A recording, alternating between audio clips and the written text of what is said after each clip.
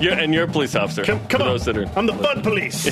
Old man Jordan's got to get his concert in and get home on time. They're the fake ID of college football. Like, I would be very intimidated at a dairy farm. You pay for that? Check, please. Come on. Ohio! This is the best of BYU Sports Nation. Interviews and insight from this week in Cougar sports. Every Saturday, only on BYU Radio. To lead off, here's the double coverage interview of the week. We had the opportunity earlier this week to speak with Utah State head coach Gary Anderson about his team coming off a 31-7 loss against Air Force, where the Aggies were dominated. What team's going to show up against BYU and what concerns him most about the Cougars? We are 2-on-1 with Utah State head coach Gary Anderson. Coach, you have a very unique relationship with Kalani Sitake and one that has extended over a number of years. How has it evolved over those years as you two have crossed paths? Oh, I think it's it's continually grown in a positive way from a professional standpoint and really from a personal standpoint. You know, as you go through this profession, you go through all the ups and the downs and the goods and the bads, and I think that the friendship always helps in the good and helps in the bad and helps in the okay. So I've had the opportunity to obviously hire Kalani and work with him, and that's been awesome. And continue to watch him grow and his family grow and have the success that he's had as a coach is it's great to see, and it's rewarding as kind of, I guess, early on as a mentor or whatever, as he's under us as an assistant, and he continues to grow and develop and becomes a head coach. So he's a great man. I love him. Great family man, grinder, tough guy, and he's and probably most importantly, he's a really, really good friend. Coach, how's your team responded to practice this week thus far after the loss at Air Force? Very well. This is a resilient crew. They understand that this is a competitive game, and we're playing good teams. And we've had an opportunity to play and beat a few good teams. And we've not done so well against a couple other good teams, and ended up on the losing side of it. But they deal with the losses. I think the best thing about them is they don't just walk through it and just move on to the next game and let's forget about that one. It hurts. It stings badly. I think they just put a little notch in their memory for those losses, and they remember that. But they do bounce back. Our whole philosophy is to you have to remember those losses, and you also have to remember the wins. But when you come back and you get back here at 1:45 on Monday, we need to put it in the rearview mirror. But keep the good experiences still in the back of your head. Keep those bad experiences back in your head, and I think that always helps you become a competitor. But they move on in a good way. Had a good start to BYU last week, yesterday, and we'll continue to grow through the process here. But they love football, and I think that's one great thing about it is they're fun to be around, and quite frankly, they bring me back much faster than I can bring myself back, I suppose. Utah State head coach Gary Anderson with us on BYU Sports Nation. Maybe resilience and energy are the strengths of this team, but when it comes to on-the-field play, what is the strength of this team when they get in between the lines?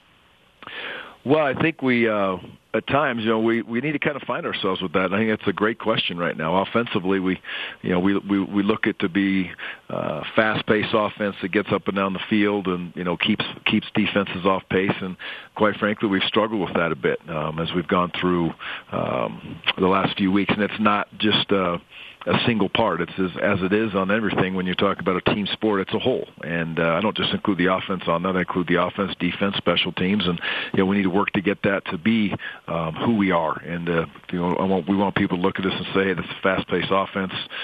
We move up and down the field. We try to keep defenses off pace as far as their calls and the things that they're doing, and that's who we want to be. We were like that early. Wake Forest game, I felt like we were really like that, and we were like that at times in our 3 conference wins that we've had. We were like that against Stony Brook. So that needs to be our identity on defense, much as the Cougars are. We want to be a defense that prides themselves on being physical, being sound, fundamentally tackle well and play good team defense, and then change the game in a positive way on special teams as a goal every single week. And when we've won, especially in those tight conference games that we've been in, our special teams has changed the game in a very positive way. So I think we've been pretty good in that area, and that would be us. That's who we'd like to be on paper. Let's specifically focus on the quarterback position. Jordan Love, everybody knows how great of a player he is and how talented he is. How would you evaluate his year thus far? Well, the offense hasn't been exactly what we wanted it to be, and it's so natural to just draw your eyes and to Jordan. And I've gone back and I've watched just even last week's game a couple times, and there's many opportunities for this offense to take off, and there's many opportunities for this offense to explode, which in turn would include Jordan Love having big plays, which is everybody wants to see. So I think he's handled a little bit of adversity extremely well. He's battled through every single day. It's important as coaches that we understand we need to help the offense get better, which in turn is going to help Jordan Love get better. So, I guess you would call it some adversity that we've gone through on the offensive side of the ball. I think Jordan's handled it like a professional student athlete. He battles, he doesn't point fingers, he gets up and he plays the next snap. And I really believe that it's real close to exploding and taking off. We just have to make sure that we continue through the grind, and it doesn't always come up roses every single day. And he's a great player. He's a tremendous young man. He is our leader of the football team, and he's the leader of the offense, obviously. So he's working to continually get better every game and every week and every practice, which is what he needs to do right now, what we need to do to help him, kind of break out. Yeah, Coach, when you got a guy like Jordan Love and the infectious personality of Gerald Bright with his smile, I can see why it doesn't take you long for you to come around again around this team. Yeah, Gerald Bright definitely has that. He's got that smile, and he's just another kid that absolutely loves football. And when you see a senior like him, and with his leadership, and we don't have a big senior class. In fact, it's a very small senior class, and he walks back in, and then as a back in that situation, it could be very easy for him to sit back and say, we've got this, and we've got Jaylen Warren, and he knows we ought to have two backs. He's accepted that role extremely well. He's played well when we've needed him in big games to be able to close out the game and in the run game, and but he is infectious, and he's dynamic, and he's exciting to be around, and you just want a kid like that to have a ton of success his senior year for himself and for his team, and that drives you. A young man like Gerald Bright drives you. When you look at the BYU quarterback situation, it's unique because they have Baylor Romney coming off of a win against Boise State, Jaron Hall coming off of concussion protocol. We're not sure who's going to start, so what's your philosophy when you have to prepare for multiple quarterbacks that have a different skill set? Well, you look and study the film, and you get ready for both, which I don't see a dramatic change with the scheme of the offense with either young man playing. They've both been successful. They've both done good things, and BYU is they have good quarterbacks, and they're able to recruit high-level quarterbacks and continually get those young men there in the program. And it's a great testament to the recruiting, to their ability to be able to get great players there, and you're sitting back there, you got your number 2 quarterback, and all of a sudden you have your number 3 quarterback, and you go beat a ranked team in Boise. That's a great accomplishment for the young men as a team and as the quarterback as well, and so they'll be good. But we don't sit back and say it dramatically changes one quarterback or the other. They had a very good game plan against Boise and executed some key plays in key moments, key situations, and the quarterback was a big part of those. What are your overall impressions of this team in general? I mean, there's so many with all the relationships, and guys, and their tendencies and how they like to coach, and you recruit a lot of the same players and things like. What are your overall impressions of this BYU team in general? What you would expect, much in the same as when you've watched BYU for many years. Physical, tough, sound defense, run to the football. They like the game of football. You can see that on film offensively, keep you off pace. Don't let you kind of scheme them down into a whole week in, a week out and say, hey, this is exactly what we're going to do. A big offensive line that, I don't know where they all come from, but sometimes it looks like they're all stamped out of a machine down there somewhere where they make these guys. So they're all big, strong, physical kids and good athletes. And I've already talked about the quarterback and running back wise, we've known those guys in recruiting other than the young man that transferred, I believe from Mississippi State, if I'm not misspoken on that. Is that correct? You talking about Isupa? Yeah, one of those. He's from Rice. Okay, Rice, excuse me. So, but we know a lot of those kids through recruiting also, and you're correct that we do bang around and recruit some of the same guys as we go through time. But it looks like a BYU team should look. Good-looking team that likes to play the game of football and in my opinion, is extremely well coached. So you have to, and that would prove on what they've done on the football field. There's everybody always on the outside has all the answers, but this BYU team has beat some really, really good football teams, and they've lost to some really good football teams also, and they're battling and they're in a good spot, and that's why I believe this will be a heck of a football game. Gary, it's great to catch up with you. Let's finish with this. We've had the privilege of working closely with your current director of football operations, Zach Nyborg, when he was in a similar position at BYU for a short time. Frankly, I need something to tease him about. So what can you put in my arsenal? Well, he needs to get married. That's easy. That's a slam dunk. That's the easiest one in the whole world right there. There's, and you know, we've kind of had him everywhere we can, right? Okay. Well, I mean, he came. He's been with me for a while at 2 or 3 different places, and then he goes with you guys. And if that guy can't go find a girl in Provo, then what is going on? I mean, we got some serious issues. So, and I keep telling him every single day, you know, that funnel gets a little bit smaller every single day. So it's gets tougher and tougher the older he gets. Now he's bald, so it's even harder to find a girl. I mean, the list goes on and on. Okay, you've given me ample. Coach, great to catch up with you. Look forward to seeing you in Logan this Saturday. All right, guys, take care. Utah State head coach Gary Anderson, always a treat, and always has to throw in a dig against our guy Zach Nyborg. Yeah, absolutely. That was one of our favorite interviews this week. You're listening to the best of BYU Sports Nation.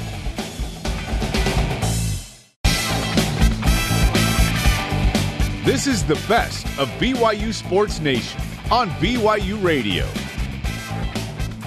Joining us now on the desk in Studio B, longtime friend of the program, the always elite, former BYU standout, Mitch Matthews. Hello, Mitch, Mitch. welcome. Hey, guys. Appreciate that introduction, man. Hey, you've always had my back. Always. Always had my back. And most people do that.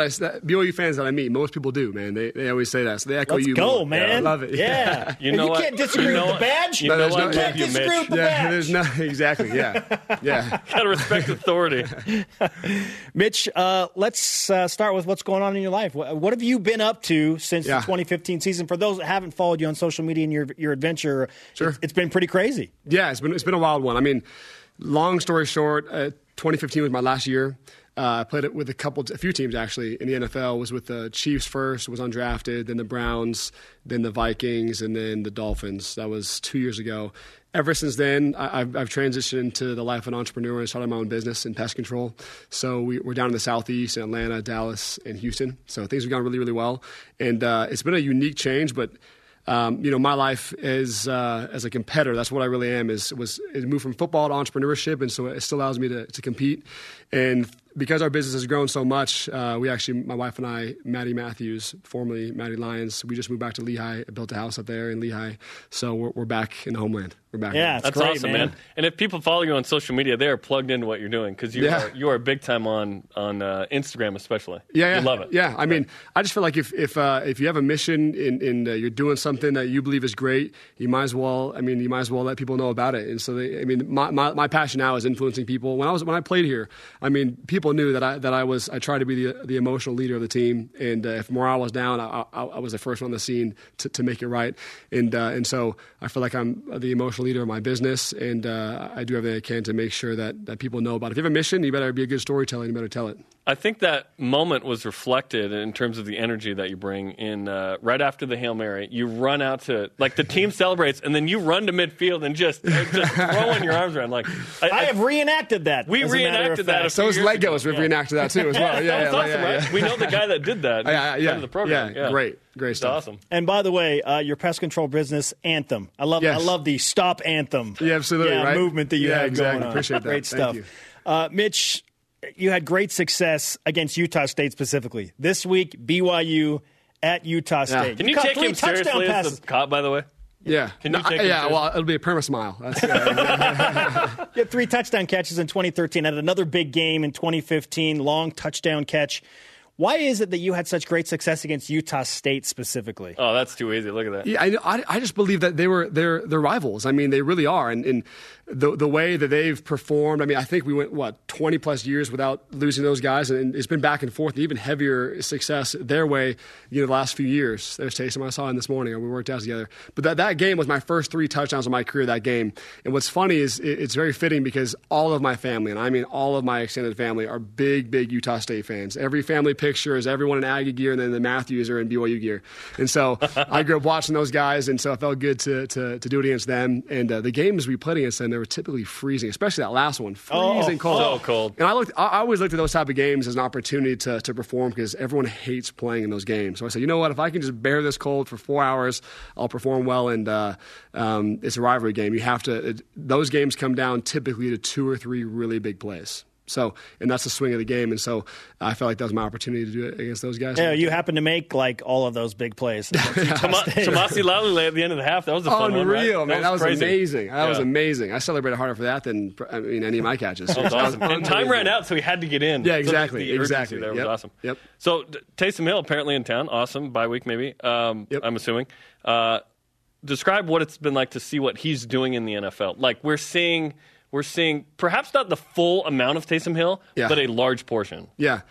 So I would say the world is surprised, like that he's almost reinventing the football wheel in a sense in his sphere. But the people that played with him, and especially his close friends, you're not surprised at all. Like I played with that guy for 4 years. We golfed together. We were a softball team together, played basketball together, played football together. And that was for 4 straight years. We became really close. It's no surprise to me what he's doing. It's no surprise his teammates what he's doing because he's such an incredible athlete. I played on 4 different teams in the NFL.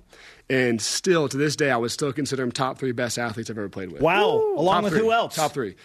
In terms of just freak athletes, I think Terrell Pryor was a freak. He was a freak. Tyreek Hill, he was my roommate. And RG3, great athletes. And Taysom Hill would be up there. He really would be. And there's different types of athletes. There's speed athletes. There's guys that are just super strong and big. Taysom's just that he heals faster than everybody else. He's super big and runs as fast as he does. He's super strong, and he's a different type of athlete, but I would honestly say there's no surprise to me what he's doing. There's zero surprise. I knew there was something would come of him after all of his injuries because he heals like not a normal human should heal. Yeah. And he does abnormal things all the time, and I've seen that. And so for me to see what he's doing, no surprise, but to the world, it probably is a shock. Yeah. It's so gnarly that he has more touchdown catches than name all these guys. OBJ, Travis Kelce, all these guys. Yeah, right. Insane. Exactly. Yeah. And the cool thing about him is he walks into a locker room and you examine, him up and down. And you're like, oh my gosh, who made you? Like, how are you built? Like, you really are. He's you a really super soldier. I mean, even today, I caught myself just like, oh my gosh, I forgot about like this build. And so he probably walked into the Saints locker room, and they're probably like, well, we just out of curiosity alone, we got to try him at this position and at this position and this one and then a few more too, just out of curiosity alone. And I would too. So. Mitch Matthews with us on BYU Sports Nation. We're discussing Taysom Hill, and man, it's been fun to watch the pendulum swing from that emotional moment you had with him after the miracle pass from Tanner Mangum at Nebraska, where you're embracing him and knowing that his season's going to end again now to this point. I mean, it's just crazy how far the pendulum has swung. Yeah. So Taysom and I were really, really close because there were so many times where in the offseason, he's healthy. We're training ruthlessly together. We have big plans. We're setting goals together, catches, touchdown passes by him, what he's going to do this year, what I'm going to do. And then it always seemed like it got cut short by an injury. And so it was just always super emotional when it happened because for the 6 months of the offseason, we're like, no, we've been planning for this. What happened? And I think 1 year I got hurt my shoulder, and then the other 3 years he got hurt. And so especially our senior years together, and at the time it was his senior year, we were so prepared for a big year. Both of us had wanted to go to the NFL, and we were so planned and ready to go. And it happened second quarter, he goes down. And I didn't really know during the game. I didn't really find out until after. That's why it was such an emotional embrace. And it was just him and I became really close because we wanted success so badly together, and we trained together, did everything together. And so to have it go down like that, it was really hard for both of us. But, I mean, it's turned out well in life for both of us, and especially for him in football. It's life's going really well for him. Let's talk about this year's BYU football team. How would you characterize this team that's had some really nice wins and some head-scratching losses? Yeah. Man, it just goes back to me that schedules can be so fragile. Like, guys, fans, and everyone have been so upset and just so, like, pulling their hair out about what has happened. And you look at the wins, it's been a big roller coaster this year. But what I'll say is you take those losses that, I mean, let's be honest, should have been wins, should have been teams that we steamrolled over. BYU's ranked, in my opinion. I mean, they are. And so it's so crazy how fragile, that's the word I'll use, is fragile a schedule can be. One loss can ruin your year. 2 bad losses can ruin your year. Even though you have 2 great losses or wins against ranked teams, those 2 bad losses can be kind of a black eye. But the team has talent. They've done really, really well. It's just consistency this year. They've lost to teams they shouldn't have lost to, but they have playmakers that I really like to watch. What's the most elite part of this BYU football team? Nice. Bushman. He's fun to watch. Matt Bushman's fun to watch. I like him a lot. And I just think he's a playmaking tight end. I was actually talking to his father-in-law this morning, Chad Lewis, and I was saying the coolest part about your son-in-law is that he doesn't have to be wide open to make a play. A lot of guys that play within college or the NFL, they had to be wide open, no one around them to make a play. They have to be super fast and get there. But, man, that guy makes plays when, he's reaching around people, he's jumping over people. And I like that because that was a style of play that I had, is you didn't have to be wide open to make a big play. So that's why I respect that guy a lot, and the tight ends are great. We need your positivity on the sideline more often. The Matthews Magic That's at right. Tennessee against USC. Boise State, I was right. I was there. Okay. I was there. Interesting. You weren't at Toledo and USF. I was not. I should have flown out. Well, then. Who's going to fly me out? We do want to mention you're going to join us on November 30th for the pre- and post-game coverage for the San Diego State game. Very excited. So we're very excited about that. I'm very excited. It's going to be fun. I actually Instagrammed out. Speaking of Instagrammed out, I said it's funny because you can always be a little bit more opinionated now that you're not playing on the team anymore. So, yeah, I'm going all out. All opinions coming out. The producer will have a fun time with that one. Yeah, exactly. Me. Yeah, exactly. It's great to have you, man. It's great to have you in studio. Let's have you sign the flag. Yes, let's do it. Yes. Mind signing this flag for us? Let's get it. It's been a minute since we had you in studio. New flag? This is a new flag. Yeah, You've signed the previous two flags. You haven't signed this flag, though. Yeah. This is Mitch the entrepreneur. So there we go. The best of BYU Sports Nation will be back after this on BYU Radio. Get caught up in the week in Cougar sports. This is the best of BYU Sports Nation. Joining us now, a man who knows all about full contact sports, full contact competition. practice. Sean Olmstead, BYU men's volleyball coach. Welcome on Halloween Eve and Jerem's birthday, no less. Jerem. Wow. I'm 22. Happy What birthday. do you think? 22. Yeah, I started calling the matches when I was 11. It's crazy. Do you like haunted houses? No. I'm not into it. No, I'm going to stay away from that. I just don't. You never know what's behind that mask or who's behind that mask, and so it's scary. Right? It's just that's the idea. A little too much. I get that's the idea, but yeah, a little too much. What you do like is running long distances. You've become like this super athlete over the past year. No, I enjoy it. Yeah, it's my own personal therapy and just doing the best I can to be as healthy as I can every day. So I can do that, clear my mind, and give myself burn a few calories. It's a good day. Sean Olmstead with us on BYU Sports Nation. We're here to reveal the 2020 BYU men's volleyball schedule. Yeah. 10 home matches, 14 away matches. Let's start in chronological order, Sean, with a really challenging road trip just after the new year in the Midwest at Loyola Chicago and at Lewis. What do you think of opening up on the road against two very, very capable teams? Yeah, that's a good spot for us to start. We did that a few years ago. We kind of had a back and forth with those guys, so we took a year off, took a bit of time off, and now we're going to go out there. They're going to come to Provo, and so it's going to be pretty chilly out there for sure. So we'll not as take cold the as parkas. today. Yeah, but both of those teams are teams that are going to be in the top of the rankings, and so it's going to be a good matchup for us right off the bat. And the way that kind of training comes out, we'll have a little time after Christmas, about a week before we have to travel and be able to get things in place to play. Hey, you can train for running around Lake Tahoe by running around Lake Michigan in between matches. I'll do that. We'll do that. There you go. There you go. It'll be the worst. Friday and Saturday the next weekend, Penn State at home, a pair, EIVA traditional power there, at Mount Olive, at UC Irvine, and then UCSB at home, and continues tough non-conference. Yeah, no. We're trying to. It's good for us to Pavs at Penn State. I really love that guy, and it'd been some time that we had competed with each other outside of any sort of Final Four matchups or different things. So we were able to go out there last year. They're coming here this year. And then going to the Conference Carolinas, I think that's important for men's volleyball in general. That's big time that you're going to go there. To build the sport. And we've got one of our players out from that area, so it's exciting that we get to go back there. And I looked at it as also an opportunity for BYU fans. The more I interact with people, I see, like, we've got fans everywhere. It's crazy, and volleyball fans that, have come up to me and, man, it's the highlight of my weekend to watch you guys play and this and that. And we've never been out to that area because we haven't had schools out there that have had it? In North Carolina. Cool. So awesome. It'll be really exciting. I'm really excited about that trip.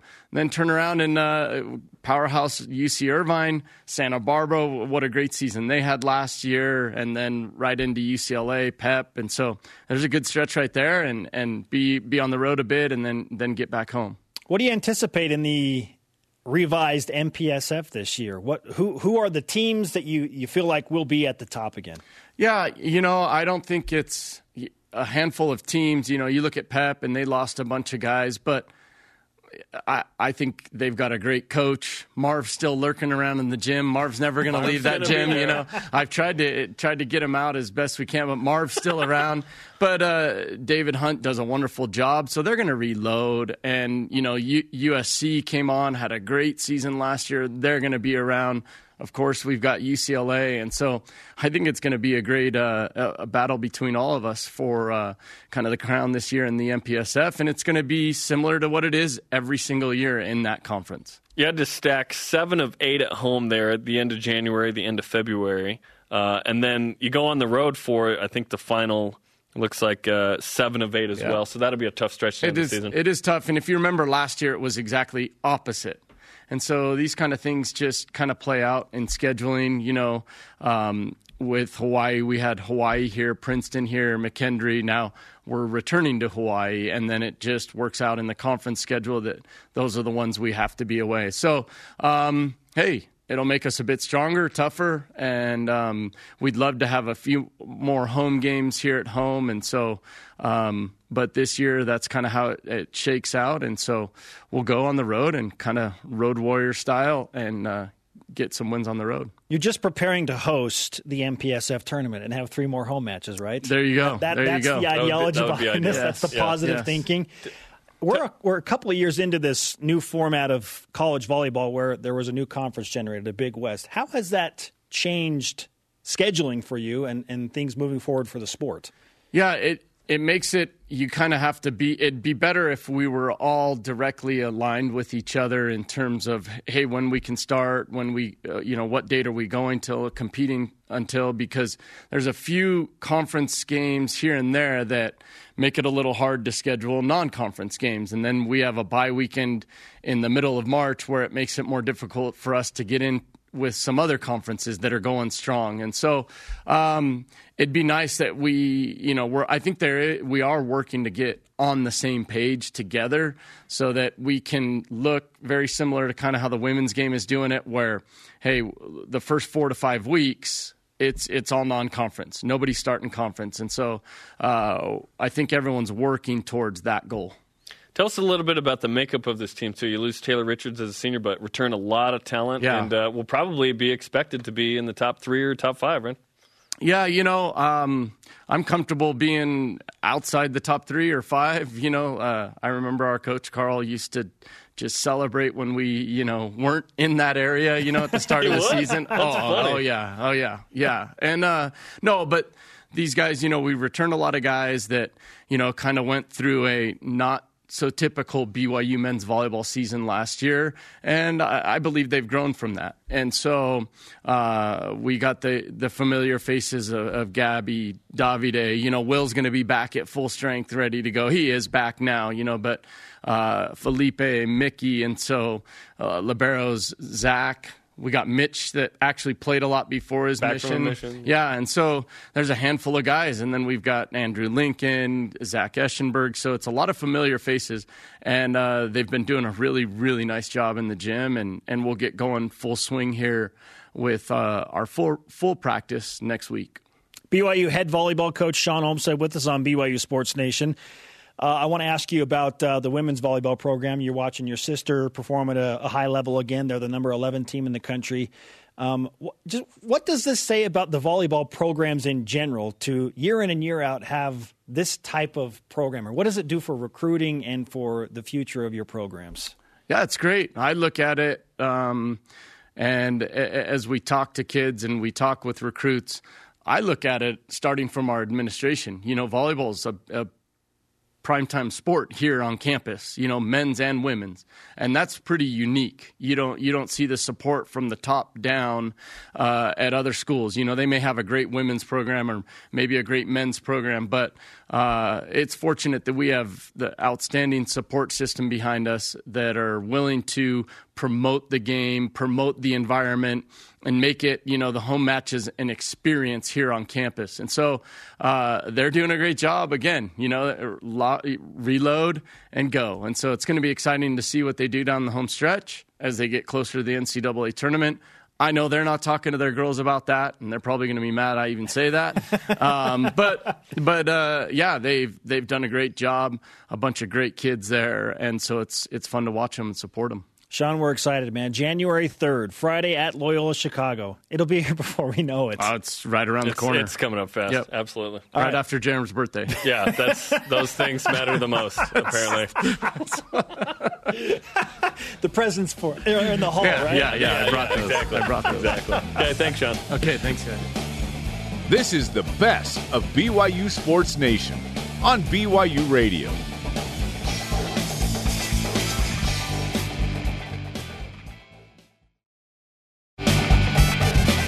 The best of BYU Sports Nation collects our favorite conversations and brings them to you every Saturday. Joining us now on the Deseret First Credit Union hotline is former BYU quarterback standout, NFL draft pick in the second round, and a man who is currently training professional and college quarterbacks, John Beck. John, welcome back to BYU Sports Nation. What's going on, fellas? Hey, man, what a week for the Cougars. Coming off of a bye after beating a ranked Boise State team, and now they have an opportunity to go back-to-back wins against rivalry teams, which has been hard to come by under Kalani Sitake. So, John, as a onlooker from Southern California, what is the temperament of BYU football from your perspective?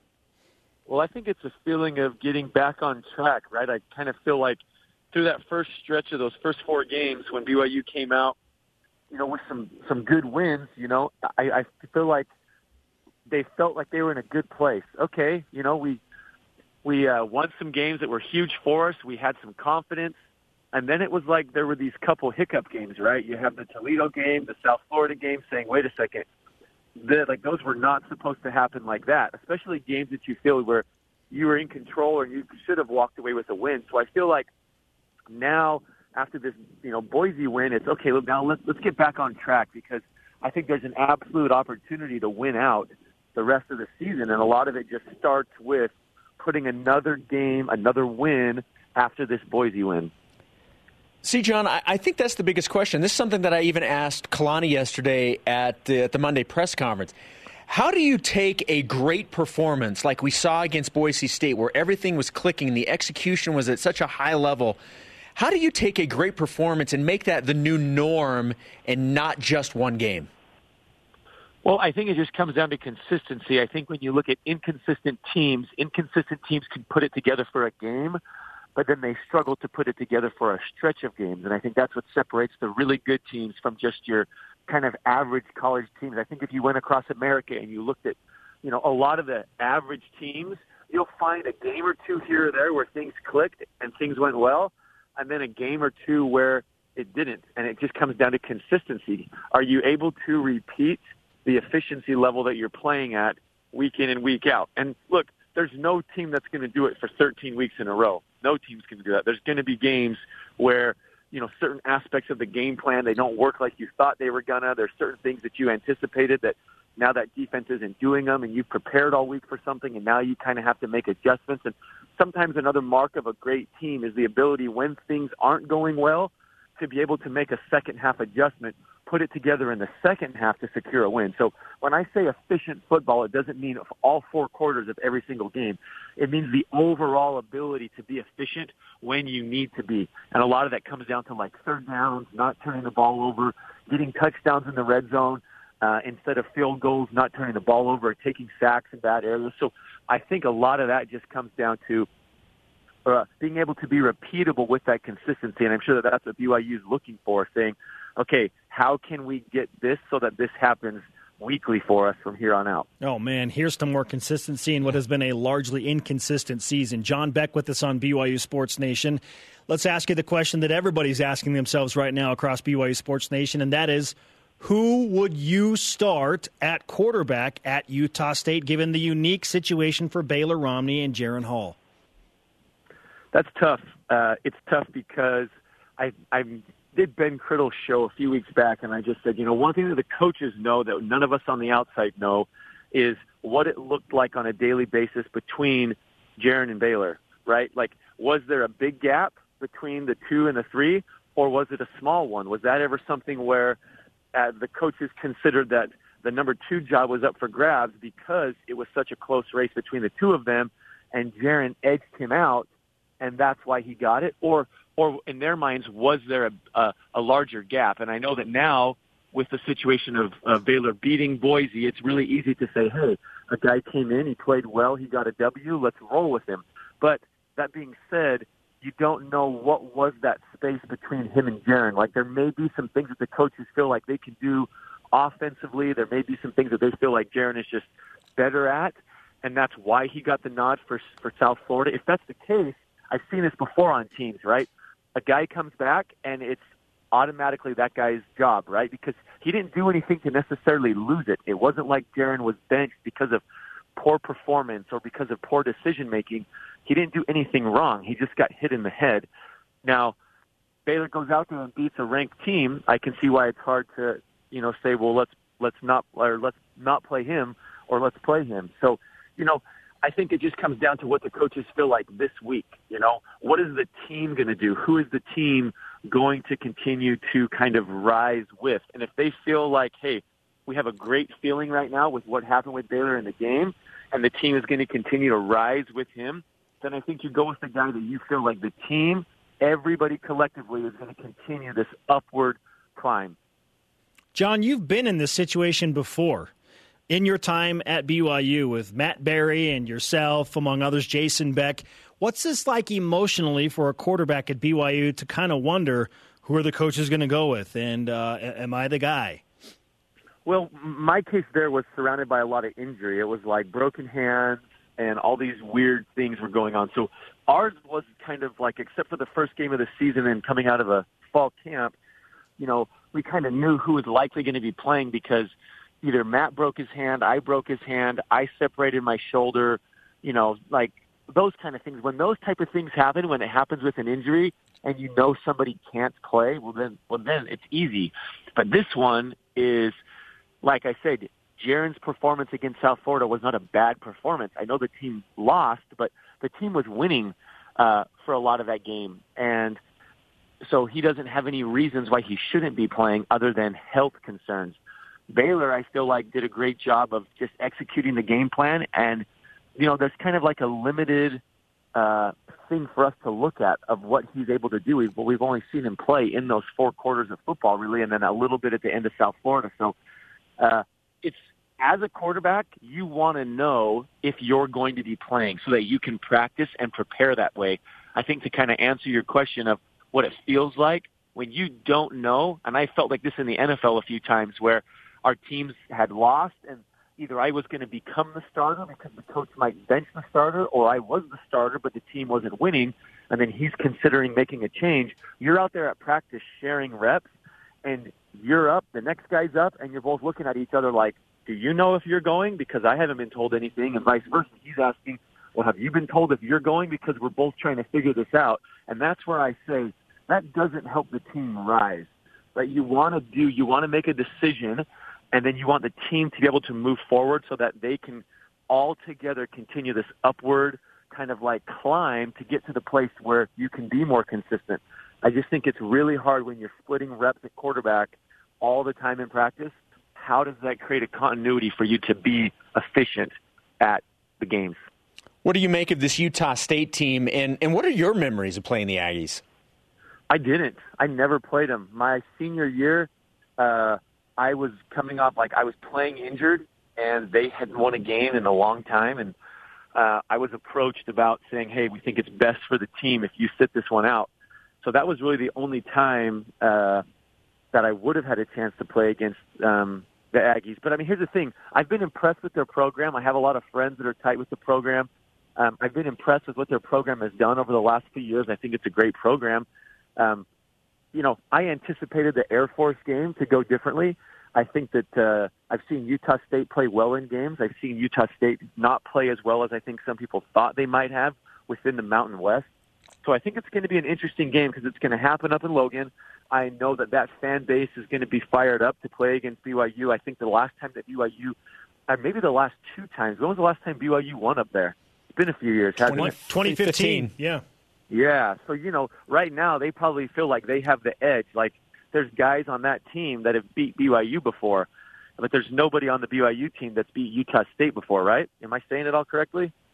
I'd have to look into that, but I think that's probably pretty accurate, that there aren't many guys that know what a victory is like against Utah State.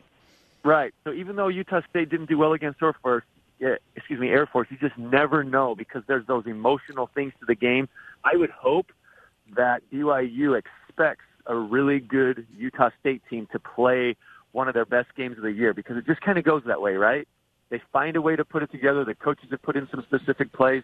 They're looking forward to BYU. There's that in-state rivalry thing that they want to be able to once again say that, hey, of the teams in the state, we're the ones that are winning. So it's going to be a really, really, I think, highly emotional and contested game. I just hope that what BYU can do is that they can continue to build off of this Boise win because I liked what the team did. I felt like there were some really good play calls. I felt like the management offensively was really, really good, especially given the weather conditions. It's not easy to play efficient football in bad conditions where you're not turning the ball over or there's sloppy plays here or there. And I feel like that's one of the things that helped BYU was they executed the game plan. Baylor did a really good job of not trying to go outside of himself or do too much in his first start, but just play within the offense and play within the game plan. And I think that BYU, if they just continue to play that way, I think that they can put themselves in a really good position to not only win, but to do really well this week. John, it's great to catch up with you again, man. As we say goodbye, give me the name that's going to start for BYU against Utah State. Oh gosh, you know what? I'm actually not gonna. I'm gonna let you guys go to break. The little red light is going to be flashing like we need to go to commercial, get John off the phone. And then it's like that little light in sacrament meeting. Oh, I'm done. Sorry, guys. I love it, man. Hey, it's great to catch up with you, brother. All right, man. We'll see you guys. You got it. John Beck on the Deseret First Credit Union Hotline. Deseret First, you know why, we show how. The best of BYU Sports Nation will be back after this on BYU Radio.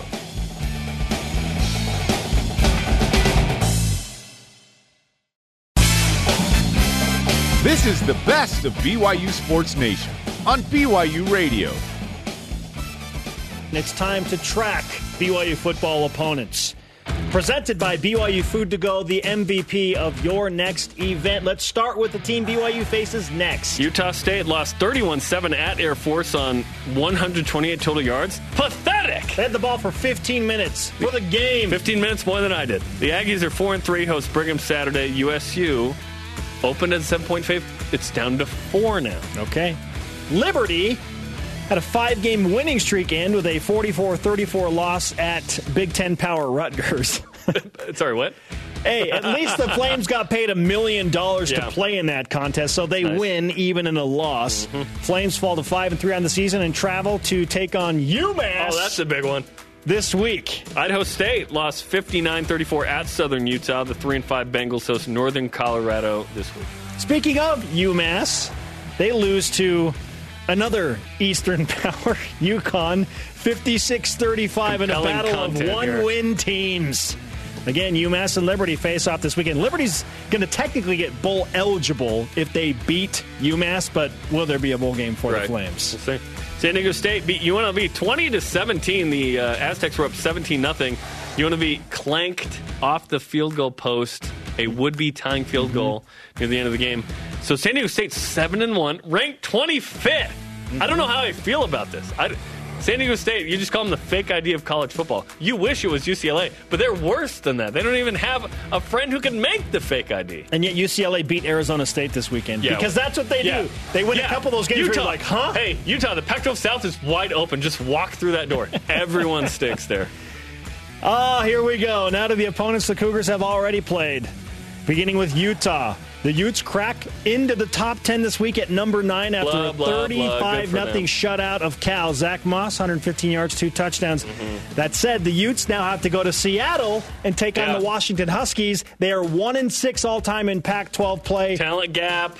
Will it ever be competitive? Is it even competitive? Yeah, will it ever be competitive? If Utah loses this year? Oh, man, it's just, I don't know. Tennessee beat South Carolina 41-21. 3-5 on the season. The Big Orange play UAB this week. They've won the last 3 games against unranked teams. That's all it took, is to get past the ranked foes. Do you not find yourself, at least a little bit, rooting for the Volunteers? I do. But with Utah, I hope they lose every game for the remainder of the Earth's history. USC scored 14 fourth-quarter points and dramatically beat Colorado in Boulder, 35-31. The Trojans now 5-3 and still sit atop the Pac-12 South Division because they beat Utah head-to-head. That's right. They have the tiebreaker, too. USC hosts 7th-ranked Oregon this weekend. Oh, you know what I want? Never mind. It's over. I love chaos. I would love nothing more than for USC to beat Oregon. No. Oregon's the best shot to beat Utah in the Pac-12 title game. Granted, that could still happen if Oregon loses. No. I want Oregon to win out, beat Utah, go to the playoff. I am in favor of chaos. Chaos in the Pac-12. Chaos might benefit Utah, so no. Washington had a bye week. They'll host number 9 Utah in Seattle. We are all Huskies. Okay, so they're off a bye week too, like BYU. Yes, double prepared for Utah. Toledo snaps a 2-game losing streak, barely, with a 37-34 overtime win over Eastern Michigan. Yeah. The Rockets now 5-3, and they have a bye week forthcoming. And South Florida beat East Carolina 45-20. Jordan Cronkright rushed for 129, 2 touchdowns. Bulls 4-4 have a bye week this week. Boise State moves up 1 spot to 21 in the latest AP poll after a bye week. That's a beneficial bye week. You lose to BYU, take a break, and you still move up in the rankings. Broncos travel to San Jose State this weekend. Oh, by 1? Mm-hmm. By the way, there are 6 non-Power 5 teams in the rankings. That's a lot. Okay, I want to look at USF's upcoming schedule because they're 4-4, and you and I were talking about this. No one breaks down South Florida Bulls football like BYU. You and I were talking before the show about will the Eastern trend continue for BYU where they lose to teams in the Eastern time zone that finish with a winning record? BYU's 1 win since 82 against teams they played in the Eastern time zone that finished with a winning record. 1-18? Silly. 1-18 right now? I don't know. It's 1 and too many. Or 1-17? It's 1 and too many. Could it be 1-19 by the time we get to the end of the season? Yes, if Toledo and USF both finish with winning records. Toledo's going to have winning records. I don't know about that. Okay, so USF is 4-4. They host Temple. Temple's going to win. They could possibly win the game at home. It's in Tampa. But then South Florida hosts 17th-ranked Cincinnati. That's a loss. Then they host 24th-ranked Memphis. That's a loss. And then they play at UCF. That's a loss. So, no, it's over. Dunzo. Okay. So that team, it hurts. It hurts. That's a bad one no matter how you They're not going to finish with a winning record. That's not going to happen. They could be 8-4 and we'd still be upset. San Diego State ranked right now. Do you think the Aztecs will win every game and be maybe, I don't know, number 19 or number 20 when BYU faces them in the regular season finale? That would be really interesting because San Diego State has not played like anybody. Let's go over their victories once again. I just don't think they're that good, and I'm intrigued. So they lost to Utah State. They beat Weber State 6-0. Weber State is a top 5 FCS team, but still 6-0. Beat UCLA by 9.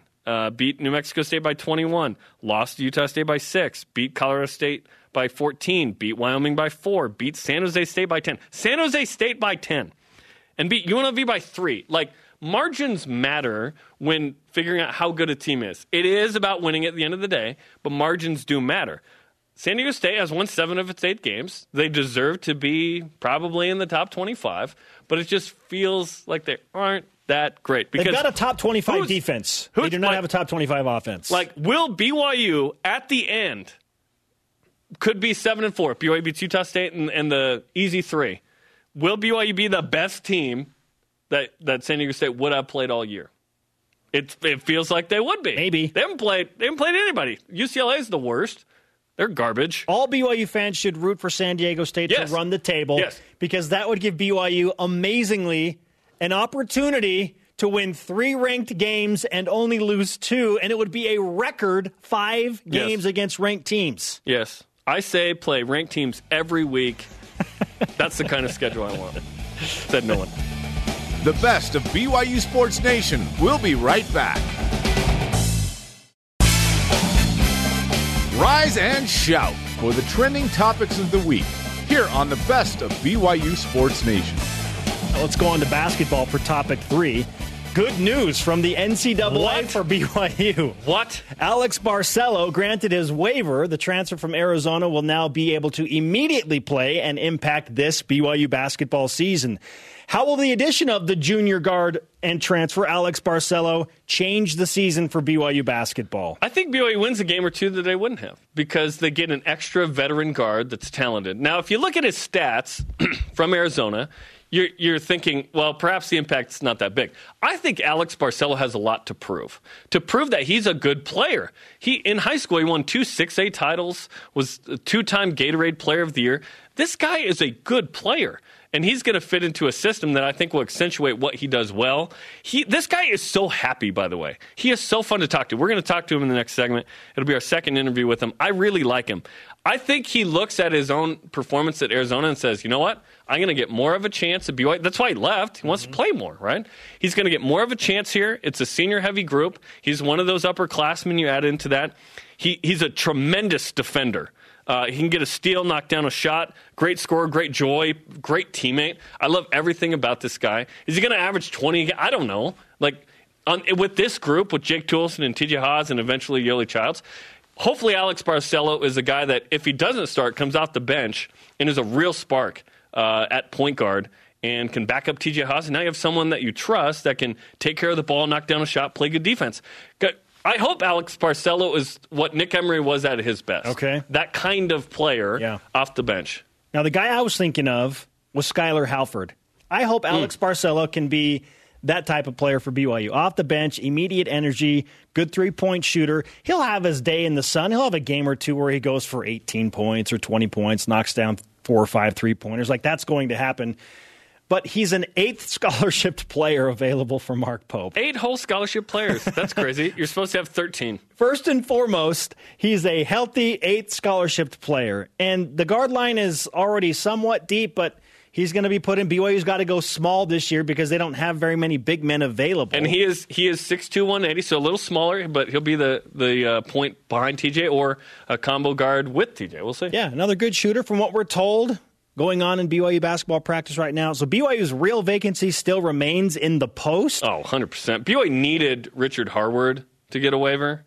Haven't heard back officially. Yeah, and Wyatt Lowell did not apply for a waiver. Yeah, he is definitely out. So he played way too much to get a waiver. BYU still waits to hear if Richard Harward I don't expect it. He played a lot. I don't know why he'd get one, but it'd be awesome.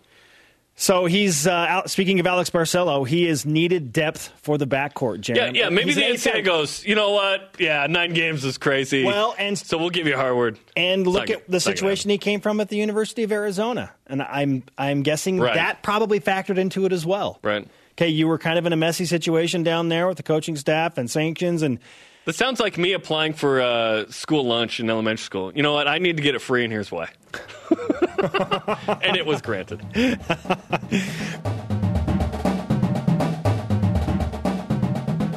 When we talk about Jaren Hall and Baylor Romney and who's going to get the start at quarterback in Logan, it really does boil down to just one question.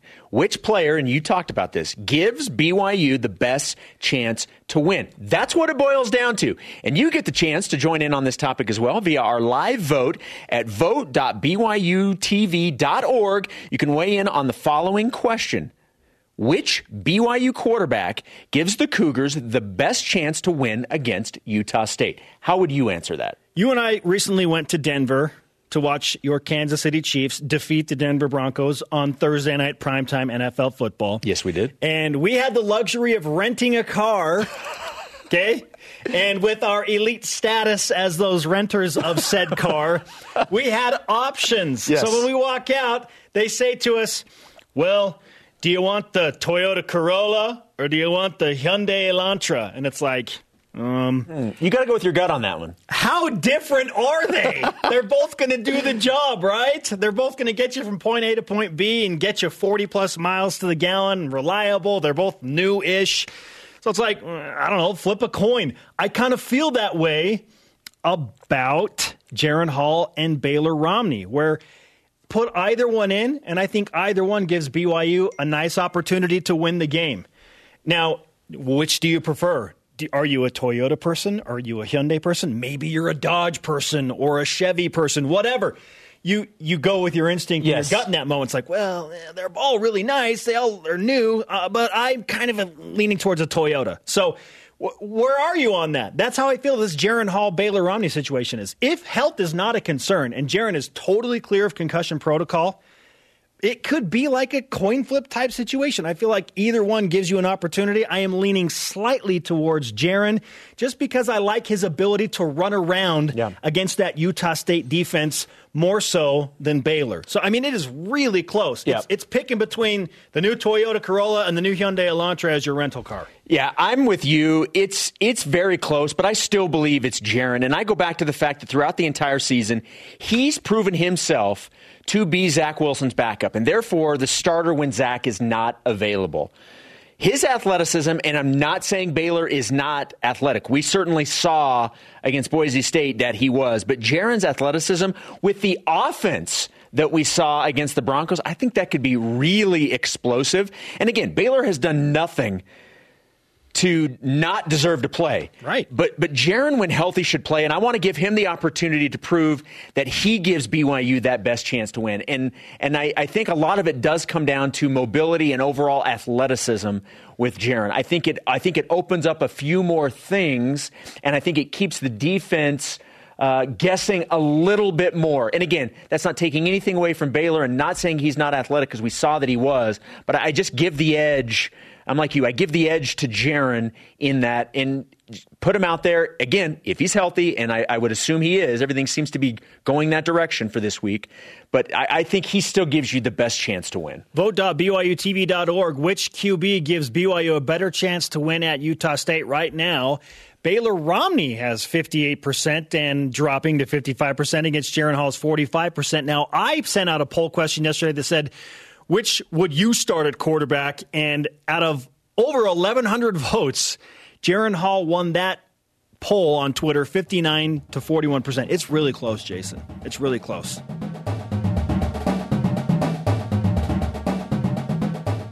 So let's ask a holiday-themed question. Look at Pennywise. What spooks you the most about the Utah State game, if anything at all, officer? Okay, the Aggies are coming off a terrible loss. Returning home with rivalry motivation and some major points to prove. Now, this sounds similar to what BYU was doing when they were coming off a terrible situation following a loss to USF, returning home with rivalry motivation and a point to prove. So, yes, it seems eerily similar to what BYU just did to Boise State. The Cougars have to expect this Utah State team to be way better than the one that played against Air Force. I'm going to take off my sunglasses. I can barely go so that together. Jerem can compose himself. Get it together. I'm doing all right there? I'm BYU in October. You're doing all right I'm there? good. Okay. In all seriousness, don't you think this is a weirdly similar situation to what BYU did to Boise State as to what Utah State is now facing against BYU? Yes and no. They have a lot more to play for. Utah State does. They have a division title still in the balance. They can control their own destiny against Boise State to a degree. Air Force, obviously a challenge, right, in the same division. So perhaps Utah State, yeah. What spooks me? I'll tell you, Utah State's 3 losses are to good teams. Wake Forest is ranked 23rd. That was the opening loss, by the way, by 3 points. LSU's ranked number 1 in the AP poll, number 2 in the coaches. And then Air Force 6-2, 20-3 combined. I mean, that's the 3 losses are understandable, are respectable, I would say. Well, but losing the way they lost to Air Force is different. Losing the way they lost to LSU is like, yeah, well, they're like amazing, and it was in Death Valley. LSU's the top team in college football. The Aggies stink at time of possession. They go fast. They're not looking to be a leader in that, but red zone touchdown percentage, they're the worst in college football. You know who's third worst? BYU. Yeah. What spooks me is this stat, which is not our stat of the day, courtesy of Dave McCann. BYU's turnover margin in the 2 losses to the Aggies in 2017 and 18 is -9, 10-1. And this season, BYU, in its 3 wins, has not turned the ball over a single time in those games. So turnovers is a huge deal. What spooks me, that Utah State is very good at home. They've won 10 straight non-conference games at home. They're very good there. And that crowd, albeit 25,000, makes some noise, gets loud. They talk a lot, right? This is a big deal when BYU comes to town in Logan. And BYU has lost 2 in a row, has lost 3 of 5, and has a lot to prove. Can BYU maintain the same sense of urgency that they had against Boise State, I would say that's going to be a challenge. BYU's feeling pretty confident. They're not playing with the same level of desperation and urgency that they were 2 weeks ago. And Utah State, like you said, comes in like an animal cornered, a little desperate to make a point and play way better than the Air Force game. Now, BYU does have the advantage of coming off of a bye week, which Utah State had the previous 2 seasons, both Utah State wins against BYU. I wish BYU didn't. I wish BYU had played this game last week. Even with a quarterback that's not Zach Wilson, with some extra time to prepare and for BYU to be able to watch Air Force? See, I kind of like that dynamic. Yeah. Just in terms of momentum, I want to keep that going. I want to do the Satake show 3 days later. I want to do all that stuff because BYU had a tremendous week.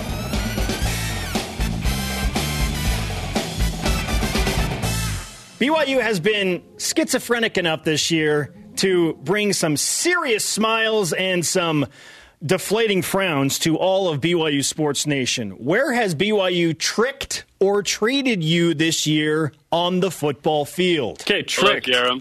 Hello, Dennis. BYU, I was tricked against Utah. I thought BYU would be competitive. They were not, and that was very disappointing.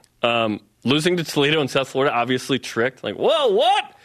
I could argue that it's a treat and a trick that BYU beat USC. That was awesome. Yes. That BYU came back at Tennessee in the way it did with Micah Simon and overtime. That was awesome. Obviously, beating Boise State was tricked. This offense has not been as explosive as we thought it'd be. I was a little tricked there, but there have been some real treats. You're right, though. It's been up and down. I wanted to see BYU come out and be more competitive with Utah at the start of the season. Yeah, cue the people that say, hey, it was a 3-point game at halftime. Losers talk about halftime scores, okay? Halftime scores, not okay. Yeah. What tricked or treated you this year? Oh, man. First of all, the biggest trick that BYU played on me this year was what happened in Tampa. I guarantee to win. I guarantee it. BYU is going to finally win a game in the state of Florida because USF is terrible. They are not good. They are not disciplined. BYU had a double-digit lead in that game. Jaren Hall was playing well. Then the second half happened, and USF, up to that point, dismal run offense, ran wild against BYU. That was a mean trick. Like, BYU could not slow that down. So USF running all over BYU and winning that game and keeping the Cougars winless in Florida, yikes. But treated, man, in the most fantastic way. As I'm standing next to my producer, Travis Cameron, at Neyland Stadium in Knoxville, Tennessee, with under 20 seconds to play, and I see Zach Wilson drop back and roll to the right, and I think, Micah Simon kind of looks like he's wide open. Oh, my goodness, he's wide open. That was such a treat because it was so unexpected. It'll go down as one of the great last-second comebacks in BYU football history. Zach Wilson's touchdown run against USC was amazing. The BYU coaches against Boise State were a real treat. Amen. I know that Baylor Romney was fantastic. Matt Bushman was fantastic. Their play calling, their aggressive nature, that was such a treat to watch BYU and the staff do something they haven't really done in a while. Both of those touchdown passes, 4th and 1, the flea flicker, double reverse, incredible stuff. Serious treats. Aggressive, creative, customized, progressive, like so good. There have been some really highs. And that's what's tough, right? You see how good BYU can be, and then you think, wait, what happened against Toledo and South Florida? Because if BYU wins those 2 games, they don't go into the Boise State game with the same level of urgency and motivation. But I think BYU's matched up pretty well with Boise State outside of Boise State teams that win New Year's 6 games. Like, those are other level Boise State teams. BYU could have had a season that we feel different about, right? If BYU is sitting here at 5-2, it's a different convo. Now, if BYU beats Utah State and then proceeds to win the next 3 and are on a 5-game win streak, amazing. Then the USF loss and the Toledo loss, maybe it's worth it because it created such adversity and required a drastic changes in the staff. Why did that have to happen is my question before that, right? It hurts, but maybe that's a good thing because then everything changed. Right. I want BYU just to be ready every time. Like, be ready for Toledo. Yes. Let's go. This is the best of BYU Sports Nation on BYU Radio.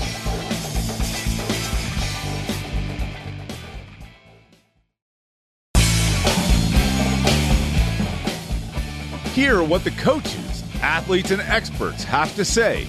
Here's another great interview from the week on the best of BYU Sports Nation. We have a 2-quarterback system working here in studio. Yes, we do. We might as well make it a 3-quarterback. I can be the system. running back, whatever. Okay.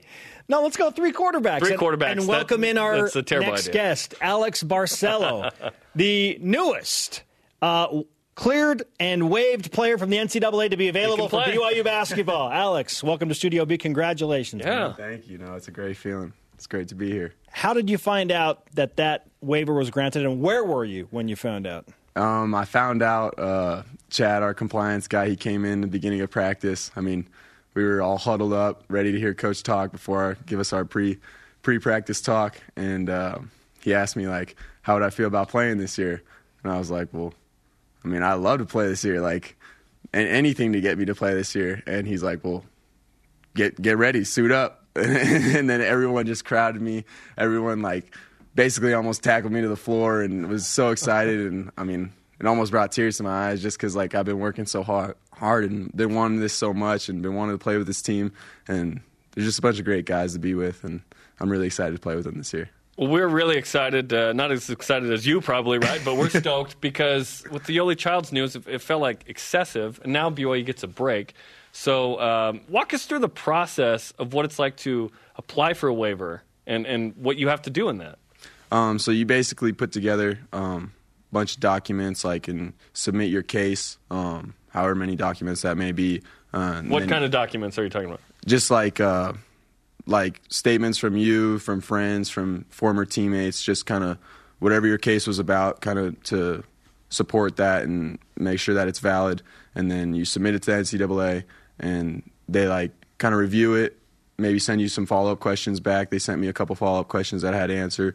I answered those, turned them back in, and then they sent my whole case over to Arizona, my former school, and then they have like about 10 business days to make a statement back about it, and then they send it to the NCAA, and they make a decision. And you get it back. Yeah. And do they explain why they give it to you, or they just say, you can play? I'm pretty sure they just said that I could play. Oh, okay. So, yeah. Because I'd love to know why one person does and one person doesn't. So, for example, we're still waiting to hear on Richard Harward, right? Right. Can he play? So, yeah. Yeah. That'd be nice. Yeah. But maybe, fingers are crossed that, right. that he gets his. Sure. And For still now, haven't heard back, right? yeah, we'll take an 8th scholarshiped player for this BYU basketball team, Absolutely. given everything that has happened. Alex, where do you expect to make the biggest impact on this team this year, given the circumstances of Gavin Baxter being out and Yoli Childs having to sit out the first 9 games and so on and so forth? I mean, I kind of focus on my energy. Like, I love to – I mean, my teammates say that I have a dog mentality, so I like to bring just the energy and the hard-working player onto the court and try to get guys going, get everyone's energy up so we're all playing hard. And, I mean, it's easy to do on this team because the guys are so phenomenal. I mean, they bring it every day, and it's an easy job to do. But I'm very excited for this season and where we're headed. Mark Pope told us on Basketball Media Day that he was still waiting for the day where you guys either were late or didn't bring it with the energy. Have you had that day yet, or are you still good? No, we're still good. You're still good. That's amazing. What has that taken as a group to maintain that, where this is a grind where you're going to go until hopefully deep into March, right? All the way from September. How do you keep that up every day with this group? I mean, luckily we have a great group of seniors. I mean, all those seniors, they really hold the younger guys accountable. And just, I mean, everyone shows up, does their job on time, and everyone's ready to go. I mean, we have everyone on our coaching staff is great, and they hold us all accountable. So it's a really great program to be in. What do you feel like you'll be able to do at BYU that you weren't able to do while you were playing at Arizona? I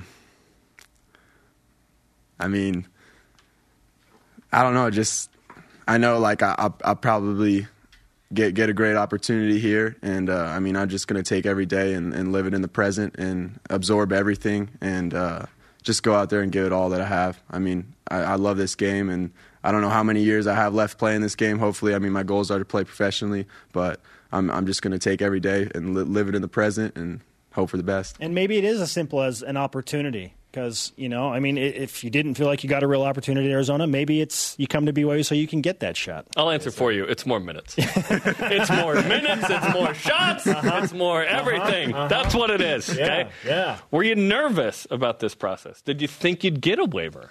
I was a little bit nervous just because I don't know with the NCAA. I mean, they have a tendency. Neither do we. But thankfully they granted me it, and I mean, I was working every day like I was going to play this year. I mean, even if I didn't play this year, I was going to continue to work that hard just to prepare the entire year.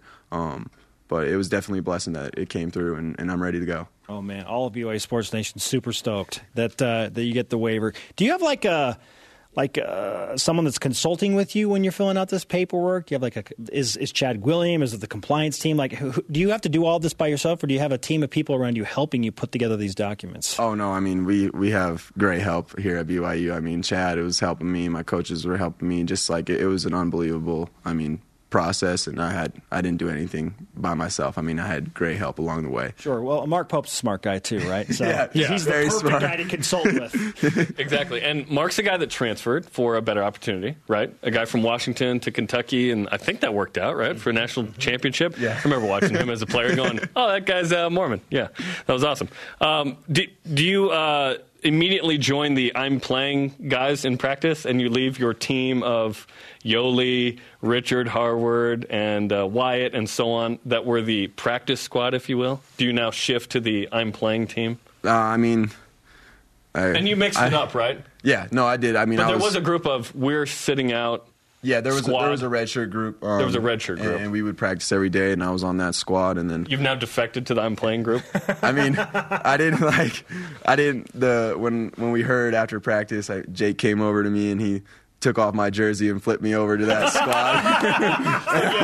And he put a big smile on my face. That's hilarious.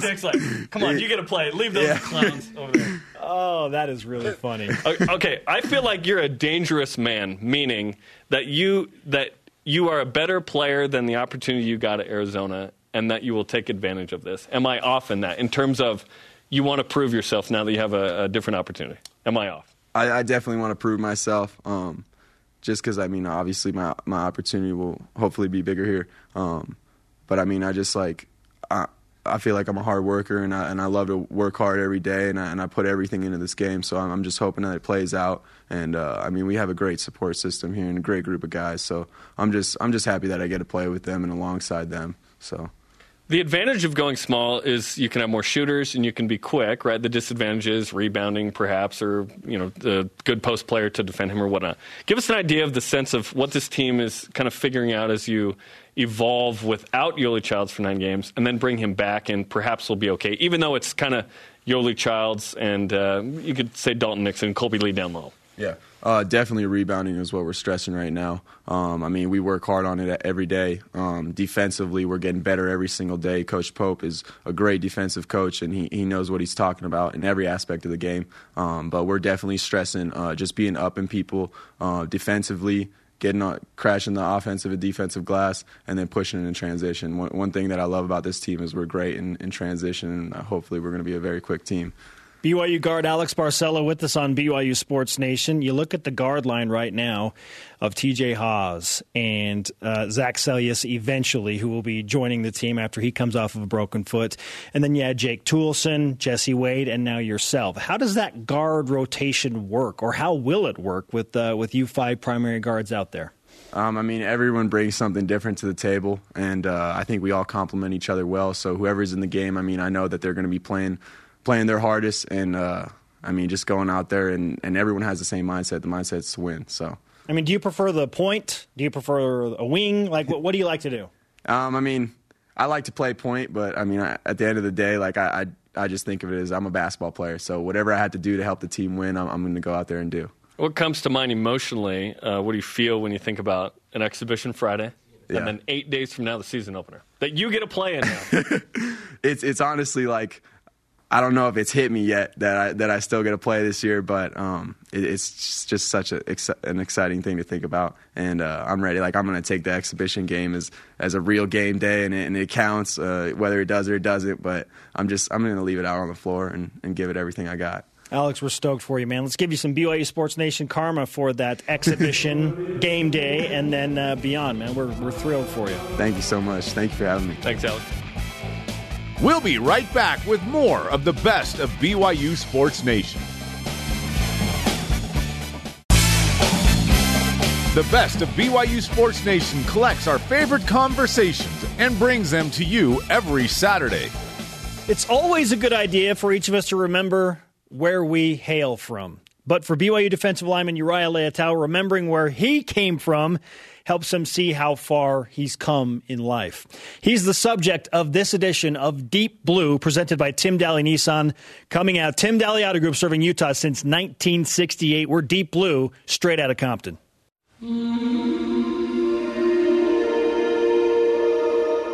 My brother's name is Uriah Dillian, but we call him Lopa. The name after my dad, so we can remember my dad all the time. During the game, everywhere he goes, Lopa is the one. We never call him Uriah Dillian.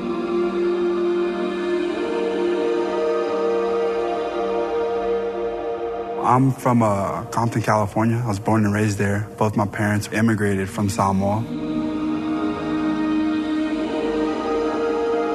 This is where the cousin got shot at, right? Walking from school. Oh, yeah, Steve, right there. That's where he got shot at. It was harsh, and it was something that I never really noticed until I got a little bit older. I went home for Christmas. I heard sirens, and I was like, whoa, sirens. I was shocked again, and I was like, wait a second, that's normal. I think it all grew from the love of our parents.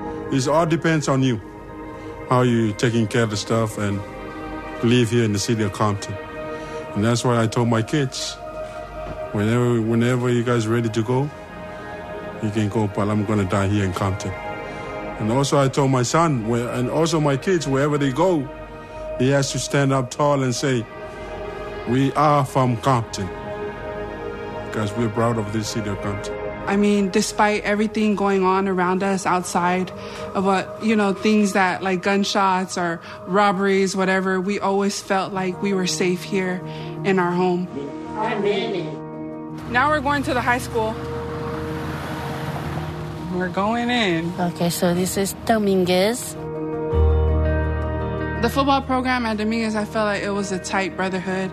And I felt like despite everything that the boys were going through outside of school, the football program allowed them to feel like they were at home, a second home for them. I didn't play Pop Warner growing up. I didn't actually play all the way up until I got to high school. Actually, my parents were like kind of against me playing football. They're very protective, and yeah, they were more interested in school, and I see that more than the way they brought me up. Lopa is always serious about school. That's one thing everybody knows. Lopa was always get mad over a B or A minus. He's always wanted A plus, A plus. We even gave him a nickname, called him the dictionary, because there was always words we never understood. Any words we didn't get or understood, we always asked Lopa. With all the sacrifices that my parents made, it was like a no-brainer to just go to school. And then compared to our peers here in Compton, they were kind of had like part-time jobs or odd jobs. And then our parents didn't really want us to work, but just to focus on school. Everything was focused around education because I feel like they didn't have, that growing up back in the islands. So when they came here, they knew that it was the only way or one of the possible ways to, possibly get out of Compton, I would say. I know it was hard, but I know it's all paid off. When you see them graduate, then you know it's not just them that graduate. We graduate. Because I know, I always tell my children, if you fail, that means I fail. If you success, we success. But I say this to my son all the time. I'm so proud of you. And I love you so much. He's standing up tall to represent us, to make our family so proud of you, son. And I love you so much. 25, straight back drop for Guadani. Pocket collapses. He's going down. Uriah Leatao having himself a game. Drops Guadani back at the 32-33 yard line. Loss. Honestly, my dad is like the epitome of hard work for me. He honestly does so much for us. I remember He'll wake up early mornings to run papers, and then he'll work in the meat factory in the day, and he'll pick up pallets at night. And that was early on in their marriage.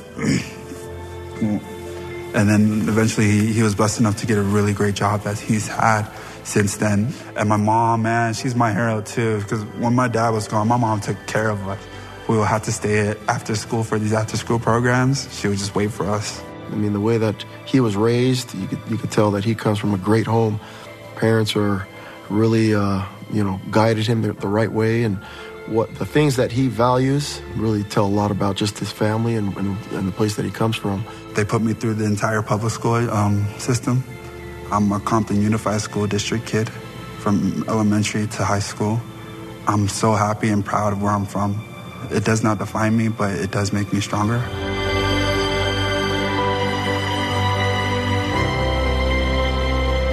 What an amazing family. Awesome. Join the conversation 24/7 on Twitter, Instagram, and Facebook using the hashtag BYUSN.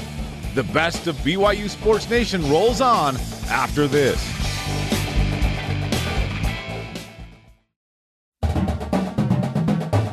Get caught up in the week in Cougar Sports. This is the best of BYU Sports Nation. It's time for BYU Sports Nation All Access at BYU football practice with the Scrum General. His name is Austin Kofensis, plays a bunch of different positions for the Cougars. He went one-on-one with Jerem Jordan. Here's that interview. All right, Austin, after the Boise State win, have you come down from the high of that big win over a top 15 team? Yeah, I felt like we celebrated. We had this bye week to kind of prepare and everything. Obviously, we came down because we got a next opponent that we got to focus on, so it was good for the weekend, but, back to the grindstone and sharpening and our craft and getting everything ready for our opponent, Utah State, this weekend. We'll talk about Utah State more in a moment, but with Boise State, obviously, the play that won the game was the QB sneak where you go up in the air. It felt like you were 6 feet up in the air. Can you describe what you saw and felt on that play?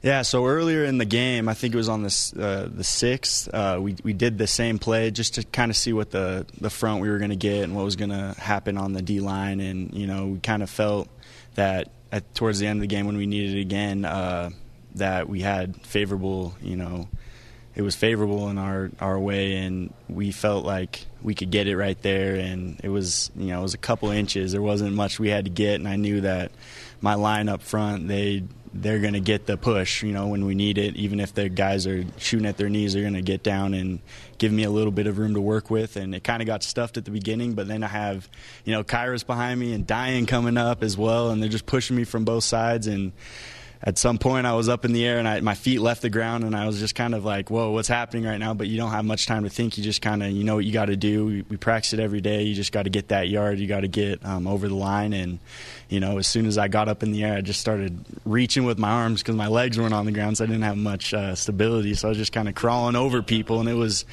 crazy because when you see some of the pictures and stuff, it's just 22 people all in one pile, and it's just like, you got one guy that's like crawling over everything, but everything underneath, like I couldn't even imagine being the people on the bottom of the pile, but they're the ones that started it and got it going. And my credit goes out to everyone else on the team. I just happened to have the ball and, get over in the amount that we needed. So, I give credit to everyone that was on that as well as the coaches. It was great, Let's just mano y mano basically is what it was, and when it came down to it, we came out on top, and it was a great feeling. It was awesome to get the win, but we still got a lot of work to do, and we still got to continue to get better. And even in that package, we can, instead of just holding it to 6 inches, let's get a couple more yards just so we can seal the deal even quicker. I was going to say, why go for it at the 6 when it was a sneak and it was for 2 yards? It looked like a weird play, but you just wanted to see how they'd defend it. Yeah, I think there was a couple. We wanted to see how they were going to defend it. We might have gone and done another play after that. I don't really know what the play calling was going to be after that, but I just knew that, when we were huddled at the end on that, when they were reviewing it, I was looking at Coach because we were all huddled up, and I was like, they shot at our lineman's knees, and I think I can get over. The first one I got 2 yards, and I didn't even it opened up pretty quick. So I know this was towards the end of the game, and there was a lot more emotion in it on the defensive side as well for those guys to stop us. But I think that was definitely played a factor, as we wanted to see what they were going to give us, what we could do off of it. And when push comes to shove, Coach believed in me and the scrum team, and we came out and we performed.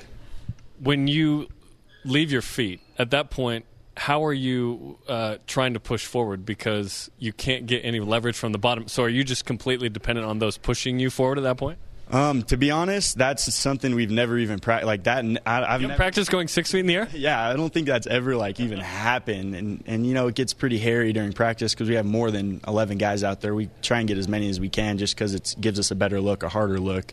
So we sometimes are going up against 20 guys, but we're not tackling each other. So I've never really gone up against, well, my feet are in the air. What do I need to do after that? At that point, it was just all right, just play with heart and try and get that first, because I know the whole team and everyone in the stands is depending on me to get that. So, having those guys behind me, I know Kairos, there's pictures of him holding onto my legs and everything, and I'm basically on his shoulders, and he's pushing me forward, and it's ridiculous. You can, if you watch the video, you can see as soon as those two guys push behind me, we get a big push after that, and it's nothing you prepare for, but it's everything you want, because when you get those opportunities, that's your time to kind of go out there and shine. And I got it, but the whole team really got it. It wasn't just me, and I give credit to everyone that was on that team.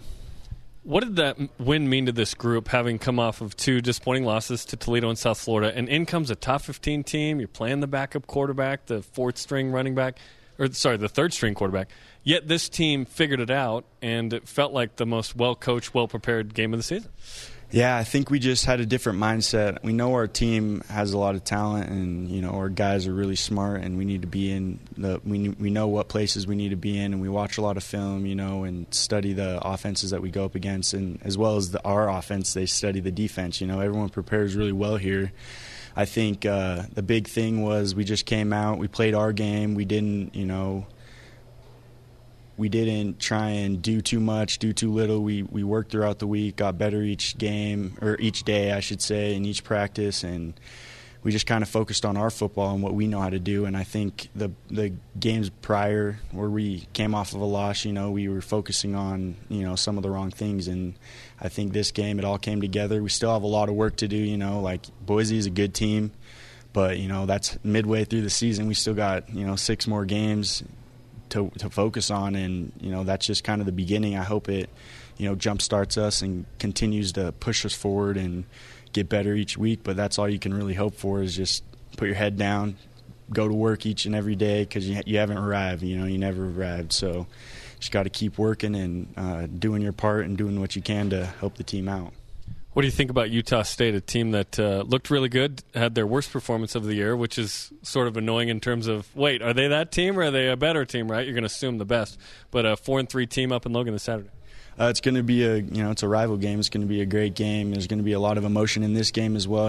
We consider Boise a rival game, but Utah State is also a rival game. It's a huge one, They came up here last year and they beat us, so we're going to try and go down there and, have a good outcome like we did last week. But, it starts today. It actually started last week because we had a bye week, but, we got to carry into this week with the same mentality we had last week and just keep getting better and preparing and working hard and getting our minds right and our bodies right. And, we'll see what happens on Saturday, but I'm pretty confident in our team and how we're preparing and how we're working.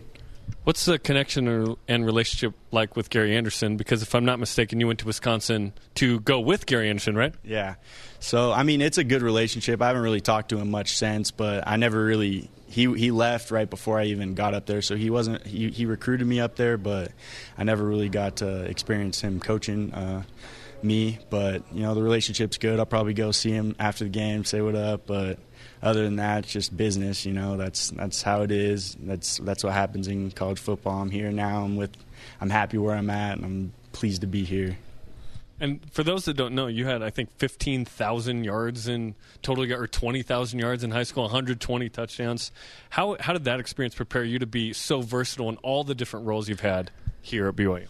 I think it's definitely prepared me confidence-wise, going in there. I don't really – when I was out there, everyone says, there might be a lot of pressure and everything, but when I'm in between the gridiron, I'm not really thinking about any of that. It's just like football, and I'm completely focused. So I think that definitely helped me because, in high school I did play a lot, and I was able to, get that confidence and that focus from that. So it carried over in that aspect, and it's been awesome to be able to play here and do what I can to help the team out. Well, it prepared you for the quarterback snake, right? Exactly. Yep, the 4th and 1. Exactly. Yeah. Well, congratulations on the win. Good luck against Utah State. A little BYU Sports Nation karma, and have fun Saturday in Logan. Thank you. I appreciate it. Austin Confensis, BYU Sports Nation All Access one-on-one after BYU football practice. What a stud, man. He does what's asked of him. Yeah, absolutely. The guy was an unbelievable high school player and now is pretty much doing anything yes. he's asked, he's been able to do a good job at. The best of BYU Sports Nation will be back after this on BYU Radio. This is the best of BYU Sports Nation on BYU Radio. What a season in the NFL for several former BYU football Cougars, including Taysom Hill, who has 3 touchdown catches this season. Caught another one from Drew Brees in his return yesterday for the Saints. Jamal Williams scored twice yesterday. He keeps scoring touchdowns. It's like 3 weeks in a row. Kyle Van Noy and Fred Warner play on defenses of the 2 remaining undefeated teams in the National Football League. Starting middle linebackers, no doubt. Incredible. Yeah. Jarom, which BYU Cougar is having the best season thus far in the NFL? I could see arguments for a lot of different players, the 4 you mentioned. I am going to go with Taysom Hill because everybody that follows the NFL knows who Taysom Hill is. Like, he is this crazy anomaly as a quarterback that plays all these positions, quarterback, running back, wide receiver, special teams. Like, it is insane. And the fact that he's catching touchdowns is crazy. And even crazier is this stat of the day.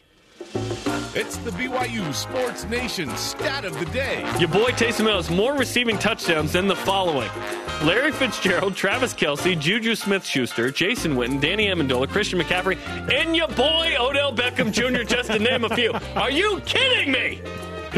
Argue against that. More touchdowns than OBJ. It's incredible. Receiving for Taysom Hill. It's so fun to watch. Taysom and Jamal Williams and Ziggy Ansah and Daniel Sorensen, not to mention the ones you mentioned. This is awesome. BYU produces talent. They produce talent. Also, Taysom Hill is an undrafted guy in the league. He's going to be a restricted free agent next year. I'm excited to see what happens if the Saints can match what someone wants for him. Yeah, it's fun to watch multiple BYU guys play last night on Sunday primetime. Daniel Sorensen starting for the Kansas City Chiefs. We'll have a little nugget about that in just a moment. You talked to him hung out 2 with weeks him, ago, yeah, right? when the Chiefs were playing on Thursday Night Football against the Broncos in a win. So it's another undrafted guy that is starting in the NFL. Impressive. Yeah, really impressive. Taysom Hill has made the most of his opportunity and then some. He has become the poster child, in a way, of the New Orleans Saints. He has the 3rd most popular jersey at the Saints fan shop behind Drew Brees and Michael Thomas. Then it's Taysom Hill. More than Alvin Kamara? Yes. Wow. That's crazy. That's nuts. Okay, his jersey sales are moving up the chart. So he has maximized this opportunity. In terms of best season thus far, I have to go with Kyle Van Noy, because he's playing for the number 1 ranked defense in the NFL, and he is a starting middle linebacker, and he gets to the quarterback on the regular. Kyle Van Noy only has 21 tackles, but he's got 4.5 sacks, Jarom. 4.5 sacks of his 21 total tackles. A touchdown? Yes. He almost had a second, but they ruled he was down? He's forced 2 fumbles, and he scored a defensive touchdown for the best defense in the NFL. Fred Warner's having an amazing season as well, but Kyle Van Noy, for me, is the best season thus far in the NFL. Yeah, Fred had a better season last year in terms of how many tackles he was having, but he's a part of a defense that's lighting up. Ziggy Ansah, one of those pass rushers, has a sack, a couple fumble recoveries, had the great strip and recovery against the Browns. You mentioned Fred Warner, Kyle Van Noy. This is fun. And look, let's see, were all those guys on the same team, or was there a year apart? Because Ziggy Ansah's last year was 2013, and Fred Warner was Ziggy a Ansah's freshman. last year was 2012. 2012. So then Fred Warner comes in 2014 as a freshman, was it? 15, 16, 17? Yeah. So they didn't all overlap, but almost. The 2012 team had Taysom Hill, Jamal Williams as freshmen. You had Kyle Van Noy as a sophomore, right? Junior. Ziggy Ansah was a senior. I mean, Daniel Sorensen was on that team. There's a reason that defense was incredible in 2012. Spencer Hadley, Wani Unga, Alani Fua were also guys that played in the NFL. Don't now, but played in the NFL. That 2012 and 2013 defense, awesome. Yeah. And those were 8-win teams both years? Was 2013 8 as well? Yes. That were, 2013, they played 7 Power 5 teams. Insane. If BYU plays a regular-ish group of 5 or a pseudo-light independent schedule, BYU's a 10 or 11-win team. And that's what I wish we had with these guys, was wins versus Utah, was finished ranked, was da-da-da. But as individuals, they've been able to thrive at the next level, which is awesome. And shows you that this can work. This can work. This situation, independence, playing these schedules, I still think a little too tough. But BYU can validate. It's validating for the program to show the graphic we just showed of these guys doing work in the NFL. They're not scrubs. They're not deep backups buried just on the depth chart, whatever. They're playing and making an impact. Sacks, tackles for loss, touchdowns. It's awesome. Yeah, and did you mention Michael Davis as well? Michael Davis might be the best story out of all of them.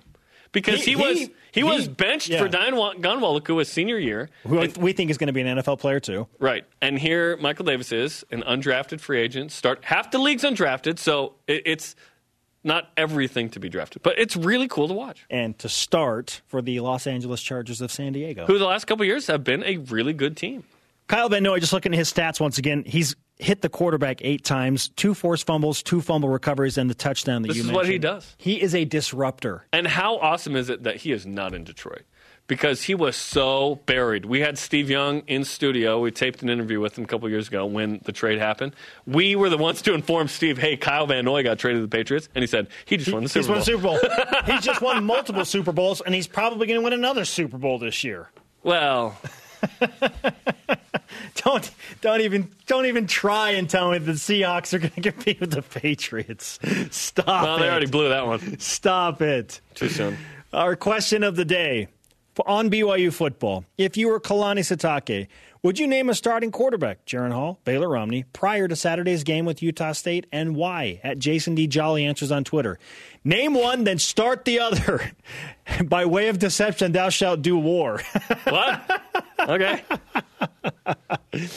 Our elite voice of the day, presented by Sundance Mountain Resort at the Oral Care Club, answers on Instagram. Why play a quarterback at all? Air Force threw for 16 yards and beat Utah Just State. Run. Just wing T. 35-7. Just run the option. Or 31-7. Jaren Hall. Start Jaren Hall. He runs. Let's go. Okay. Today's Rise and Shoutouts now. I'm going back to the Kansas City Chiefs and their little montage of defensive starters in last night's Sunday night primetime game. It was the East-West Shrine game from Key and Peele. Yes, it was. And Daniel Sorensen comes up second to last. I wanted him to be last, but he was second to last. And says, only white guy. Daniel Sorensen, BYU. I was like, everybody that knows that sketch is cracking up right now. It was hilarious. Well played, Kansas City Chiefs. Mine goes to Riker Matthews, repping in the Canadian Football League. The Hamilton Tiger Cats set a franchise record for most wins in a season, 14-3. They're the best team in the CFL right now, and your boy Riker is a starter on the O-line. That wraps up the best of BYU Sports Nation this week. Tune in next Saturday for the Cougar news you need to hear. And catch the BYU Sports Nation simulcast every day at noon Eastern, 9 Pacific on BYU TV and BYU Radio.